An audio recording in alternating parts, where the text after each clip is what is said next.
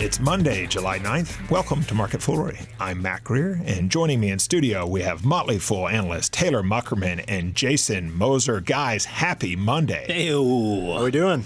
I'm doing good. I'm rested. I was out in Colorado for a little while. I feel good, so I should bring my A game. You got a little sun too. You look healthy. Are you just saying that? No, you look healthy. So normally I don't look healthy? No, I'm just saying you look healthier. Maybe I should call you look healthier. Okay, sorry. Right? A little defensive. You probably ate a little bit better out there, right? I did. Yeah, I ate too much. I've got to start losing weight again. It's a nice place. I crossed a significant milestone. Now, see, you said that I didn't. Tennis and hiking. You said that I didn't. I know. It's a cry for help. Okay, on today's show, guys, let's talk some Starbucks in China. Also talk some PayPal. They're kind of in a spending mood, so we're going to talk about that. Sure. And Twitter cleaning up their act. And at least if you look at what's happening to the stock today, Wall Street really not liking the news. But I don't want to start there because, Jason, I know you got a lot to say about that. Let's start with the music wars. Apple streaming music service gaining ground on Spotify. According to Digital Music News, Apple Music has surpassed Spotify in U.S. subscribers. Spotify still has a big lead globally. But, Jason, that's not all. No. The plot is thickening because Tencent now announcing that it's going to spin off its music service into a U.S. IPO. And this is where it gets really confusing. Spotify owns about 9% of Tencent, while Tencent owns 7.5% of Spotify. What does it all mean? That's a mouthful. I think this is really shaking out to be a very interesting space for a number of reasons. I don't think the Apple Music news is any kind of surprise. I mean, we saw that trend back at the beginning of the year. Domestically speaking, it makes a lot of sense. I mean, Apple holds a big share of the smartphone market here domestically. Now, when you take that out and look globally, that's where I think this gets really interesting because Android is by far and away the dominant operating system globally. And so when it comes to Apple Music, the question for me is really how do they grow beyond the domestic market? And the reason why I ask that is because I don't think there's much incentive to use Apple Music if you don't have an Apple device. I have an Apple device, and I don't even use Apple Music. I think there are a lot of options out there, and Spotify certainly has a great reputation worldwide, and they've been able to grow their member base at a very impressive clip. So I wonder if at some point we don't see Apple trying to gain more share by perhaps selling some more low-end or cheaper iPhones to get those devices out in people's hands. Because I think that's, if you want to grow Apple Music, you're going to have to get those Apple devices in people's hands. Now, the nice thing for Apple is they're not going to depend on Apple Music for their success, right? I mean, that's just one of the many things that they offer. And I think that sort of goes to that greater point we were talking about earlier today, is it's different if you're a pure play in this business versus if it's just part of your offering. Apple, Amazon, Alphabet, they're not just music companies. Spotify, right now, it's a music company. They're going into podcasts and talk shows and stuff like that, but they're very content-driven. So it's just really interesting to see how this is shaking out. Yeah, and if you're looking at Spotify, it's very much an international story. You're talking about 70 million users, paying subscribers globally.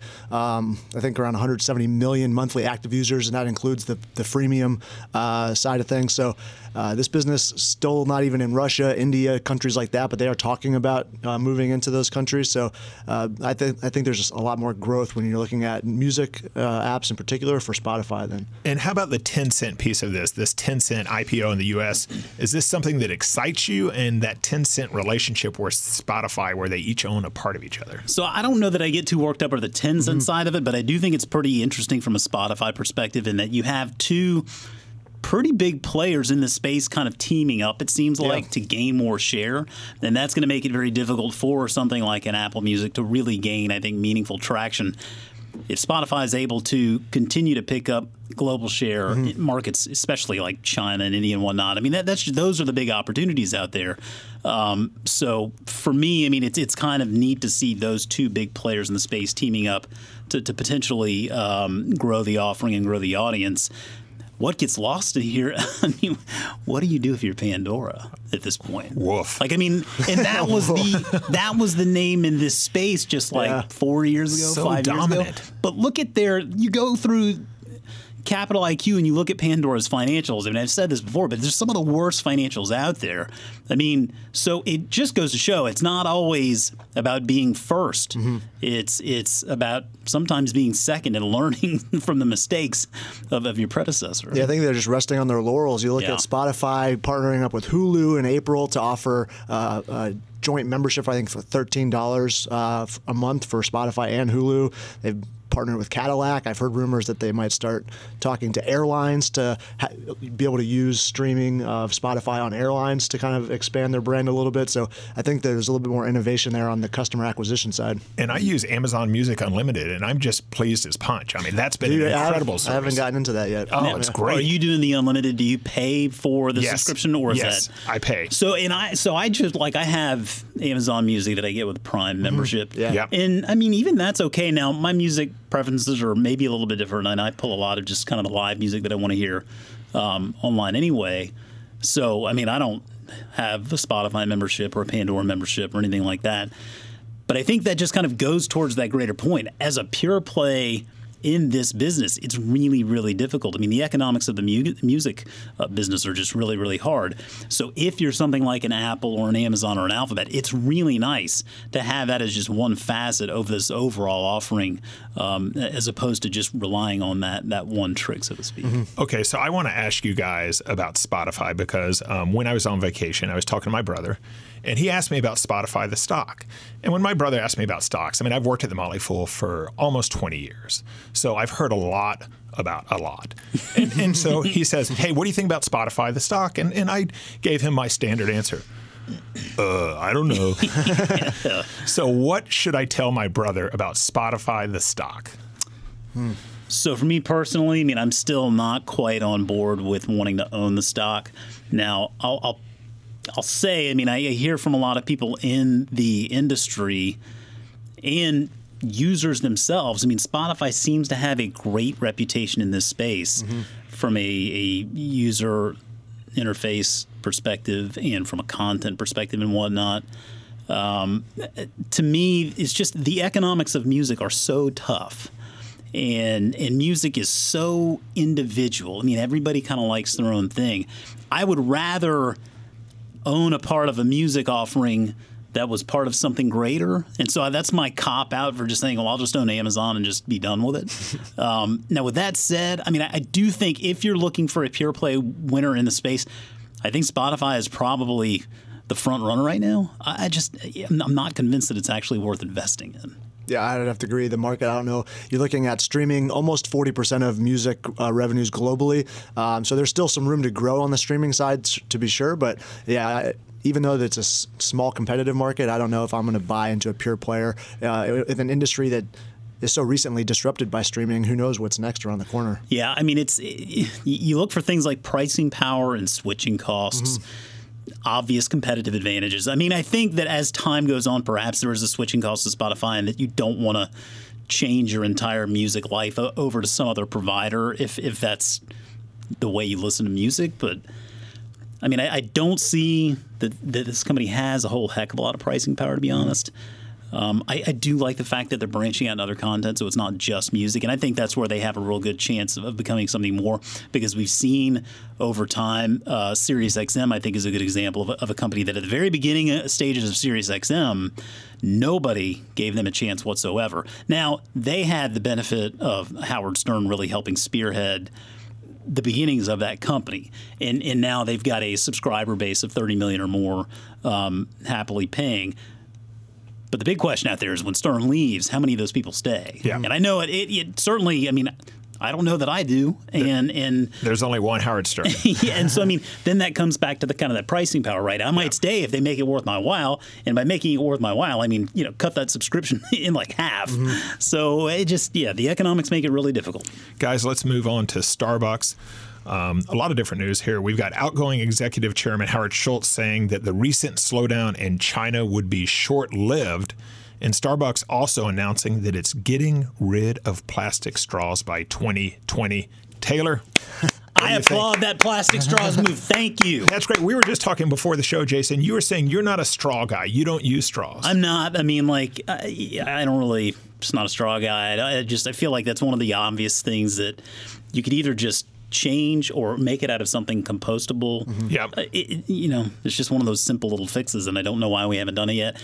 K-Cups, same thing. I mean, how hard is it to produce just a fully compostable K-Cup? I don't know.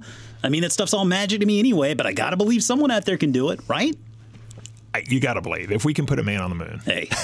Taylor, what do you think of the Starbucks news? I wonder if straws were even big back when we put the first man on the moon. Yeah. When did the first straw come out? I don't know. You know what? McDonald's This is a bit of a probably to blame. digression, but when I was a kid, and there are going to be like 2 or 3 listeners who will know this reference, there were these things called crazy straws where they would go and loop. Sure. And that would be the one exception. I would say that they should eliminate all straws. Yeah, but here's the but difference. have crazy straws. The crazy straw is reusable, right? Yeah, you would that's use it, true. you put it in the That's true. dishwasher, Oh, you yeah. clean it, and Yeah. then Oh, my God. It's crazy. It'll all last over like again. 1,000 years. Exactly. Absolutely. See, I'm okay with that. I get it because you can reuse it. Yeah. It's the plastic disposable. It's just killing me. But I would go to Starbucks more if they had crazy straws. Because right now I'm a Dunkin' guy. And, Are you? Yeah, I See, love it. Dunkin' kills me because of the styrofoam cups. Oh, that's a good point. I don't understand why can't you make that switch? But you know what Dunkin' does? Is they take the time to put the cream and sugar in your coffee for you. And I like that. I just like that extra step, I mean, life's hard Or enough. are you lazy? Absolutely. That's what I mean by the extra step. I'm lazy. Do it for me. Okay, so Taylor, back to Starbucks. What do you think about this whole China thing? Schultz saying, hey, the China story, not too bad. Don't worry. Do you buy that? I mean, just based on the fact that it's still pretty early days for Starbucks, and they are opening stores, it seems like every 30 minutes in China.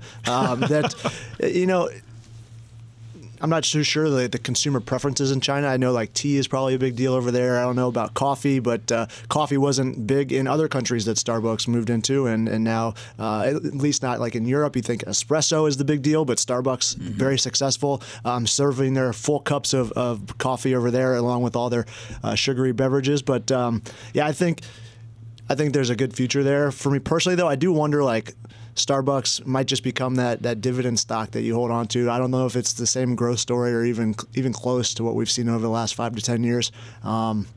Regardless of how China pans out, even if it hits all the marks, I still think it's not going to be that stock that you see those life-changing gains anymore from. Yeah, I tend to agree with that. I mean, I think the local risk is in play here, at least domestically. Like growing that store base here in the U.S., it seems like we're pretty saturated at this point. And it also does seem like the mom and pop coffee shops are making a little bit of a comeback. Yeah, it's like the craft brew industry almost here in the U.S. with all these mom and pop coffee shops. I mean, that's not going to have a tremendous impact on their business, but it certainly brings into question the growth domestically. So then the thesis for the growth story in Starbucks over the past few years has been China. And I mean, if you look at what Schultz says, and I mean, I quote, he says, "I will say unequivocally that anyone who is betting against Starbucks in China is dead wrong." End quote. So he is very certain. Now, I will say this. I don't think there's a CEO out there, at least of an American multinational company, that has done more research into the Chinese market than Howard Schultz has. Yeah. And I think that a lot of people that might get out there and criticize him on that statement don't know even anywhere close to what he knows about the China market. But we should add that Schultz is leaving. He is. Well, exactly. Does that concern you? Well, no, not really, because I think that at the end of the day, he's still going to be there to help, whether it's a formal or an informal way of making sure that Starbucks is doing well. And I think a lot of what's going on right now is unfolding is stuff that he had already put into works, right? I think he got that ball rolling, helped get that ball rolling some time ago. I mean, Kevin Johnson understands a lot about the China market as well because of his relationship with Howard Schultz. So it's all to say that I don't think Schultz makes or breaks his company, but I do take his opinion seriously when he talks about things like this, because a lot of what's going on right now is strategy that was already put into action before he decided to sever ties. And the fact of the matter is, if you're talking about a company like Starbucks partnering up with Alibaba and Jack Ma, I mean, Jack Ma's goal with Alibaba is to make China more of an importer, to bring more American goods into China.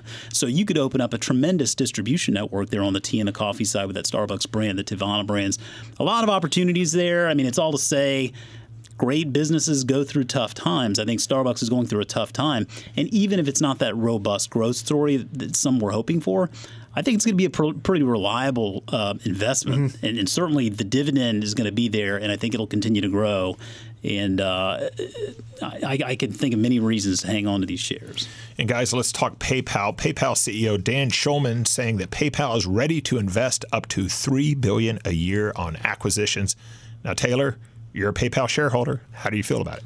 Yeah, I feel good. I mean, if you look at just the last couple of months, they've already spent about $3 billion on acquisitions. So certainly not something we haven't seen before. Granted, the bulk of that recent spending was on one company, the largest acquisition to date for the company, for iZettle for $2.2 billion. Seen it called the Square of Europe. So different integration there, and international has been the focus, especially with these last three acquisitions. So I expect that to continue to be the case. And Dan Schulman also saying that they don't want to just be a button company; they want to be a solutions and platform company. So one of the acquisitions there was an AI company that focuses on helping companies market their certain products to different visitors online based on preferences that they've established through their online trail that they've left through cookies and whatever. But I think that you see them branching out not just from the payment side, but distribution of payments in the marketplace style e-commerce system that we've seen growing so rapidly. Famous by Amazon, so almost more of a competition with Amazon rather than just a partner on the payment side. And they certainly have the balance sheet to spend some money. Yeah, I think you're absolutely right there on the balance sheet side. That was that Synchrony deal from a number of months ago where they unloaded a receivables portfolio to Synchrony Bank, their banking partner. And the basic idea was like they don't need to be in that business. That's something that you let a business like Synchrony do that because they do that kind of stuff well. It freed up a considerable amount of cash flow for PayPal. And the idea was that they were going to use that free cash flow to reinvest in the business and into more of their strengths. Mm-hmm. And I think this is right in line with that strategy. Yeah, it was kind of just accelerated the cash conversion cycle by selling those receivables off, not having to wait on them or even possibly risk not receiving them at all based on the customer. Let's broaden the conversation out a bit, Jason, because I know for a while now you've been talking about the war on cash and you've been recommending a basket of stocks. Mm-hmm. Yes. Are you still of that mindset, or if I'm an investor, should I be thinking more about some of the standouts? PayPal, one of them. Square has had another great run. Or you still take a basket approach? So I like the basket approach simply because I don't think this is a zero-sum game. I think there are going to be plenty of ways to win out there. And it just seemed like quarter in and quarter out, Chris and I would come in for Market Foolery or Motley Fool Money, and we'd be talking about MasterCard and Visa and PayPal, and be like, oh, yeah, man, did you end up buying shares last quarter? And be like, no, did you? And he'd be like, no. And I'm like, damn it, and all right, we got to figure out a solution here. And so the solution was the basket because I felt like it gives you exposure to not only the stalwarts in the industry and MasterCard and Visa, but I do believe that PayPal and Square are the two companies that are going to really define the space over the coming decade. Mm-hmm. What we're seeing unfold, I think, is just that. It's like they're sort of tit for tatting almost, right? Like anything you can do, I can do better. They're making little acquisitions. They got to keep up with each other. Mm-hmm. PayPal is becoming a little bit more of a hardware company with that iZettle. You see Square kind of trying to give their e-commerce edge with the Weebly deal. So it's just a little back and forth. And I think that investors who focus on that basket approach, I think it gives you a better chance to win.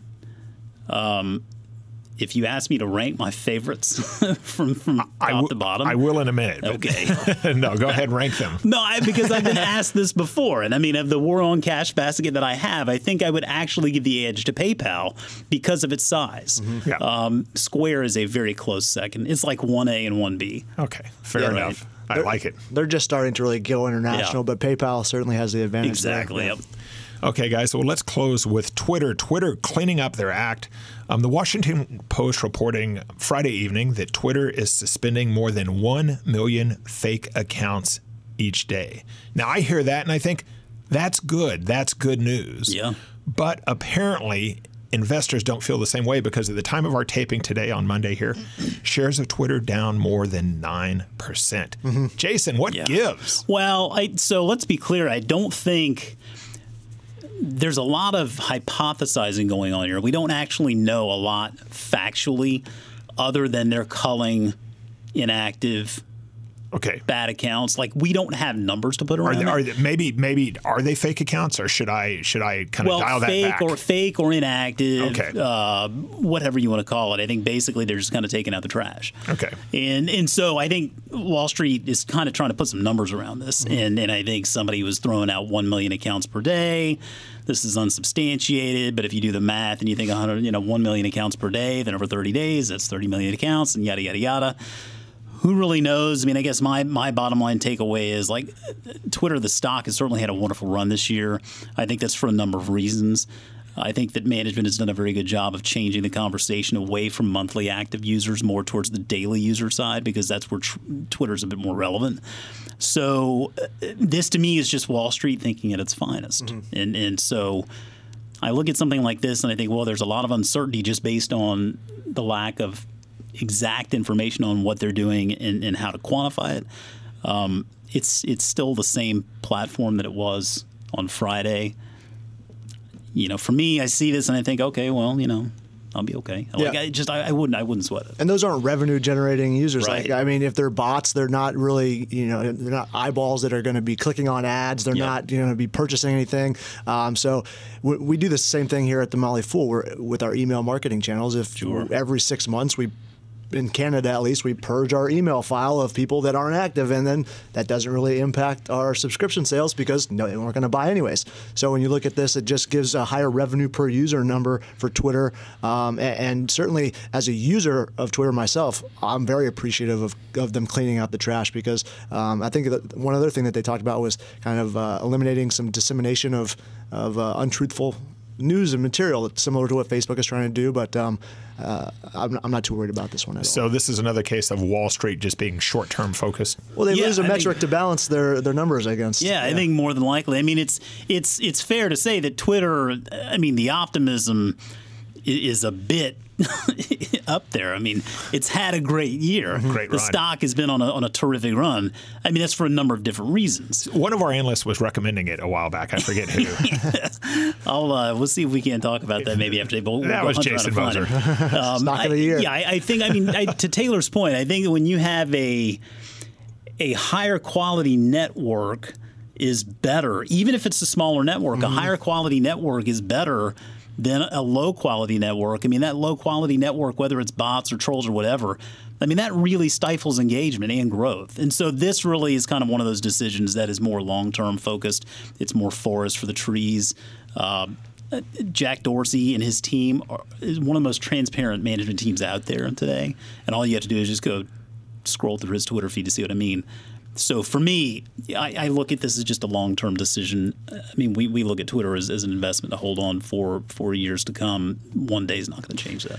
And if you look at this, if they haven't been doing this before, maybe this is just a big number because it's been a backlog of things that they should have maybe done over a rolling period. And so maybe if this continues to be a thing that they do, that unsub number starts to shrink on a daily, monthly basis. Yep. Okay, guys. Well, let's end with my favorite, incredibly unfair, arbitrary question. It's my desert island question. You're on a desert island for the next 5 years, and you have to buy one of these stocks. And yes, I realize no one invests this way, but you know what? It's a fun question. Apple, Spotify, Tencent, Starbucks, PayPal, or Twitter for the next 5 years. Was Square in there? Just PayPal. I'll throw Square in. I'll go PayPal since I own it and a pretty big believer in it. Don't know enough about Tencent personally to say, but quite a buzz around the Fool about Tencent. Yeah, I think I'd go PayPal as well. I mean, money is going to be money 10 years from now. It's got to get from point A to point B, and PayPal is really making it easy. There you go. Money is going to be money. Just that is deep. Okay, guys, thanks for joining me. Thank you. You got it. Thanks. As always, people on the show may have interest in the stocks they talk about, and the Motley Fool may have formal recommendations for or against. So don't buy or sell stocks based solely on what you hear. That's it for this edition of Market Foolery. The show is mixed by Dan Boyd. I'm Mac Greer. Money is going to be money. Thanks for listening, and we will see you tomorrow.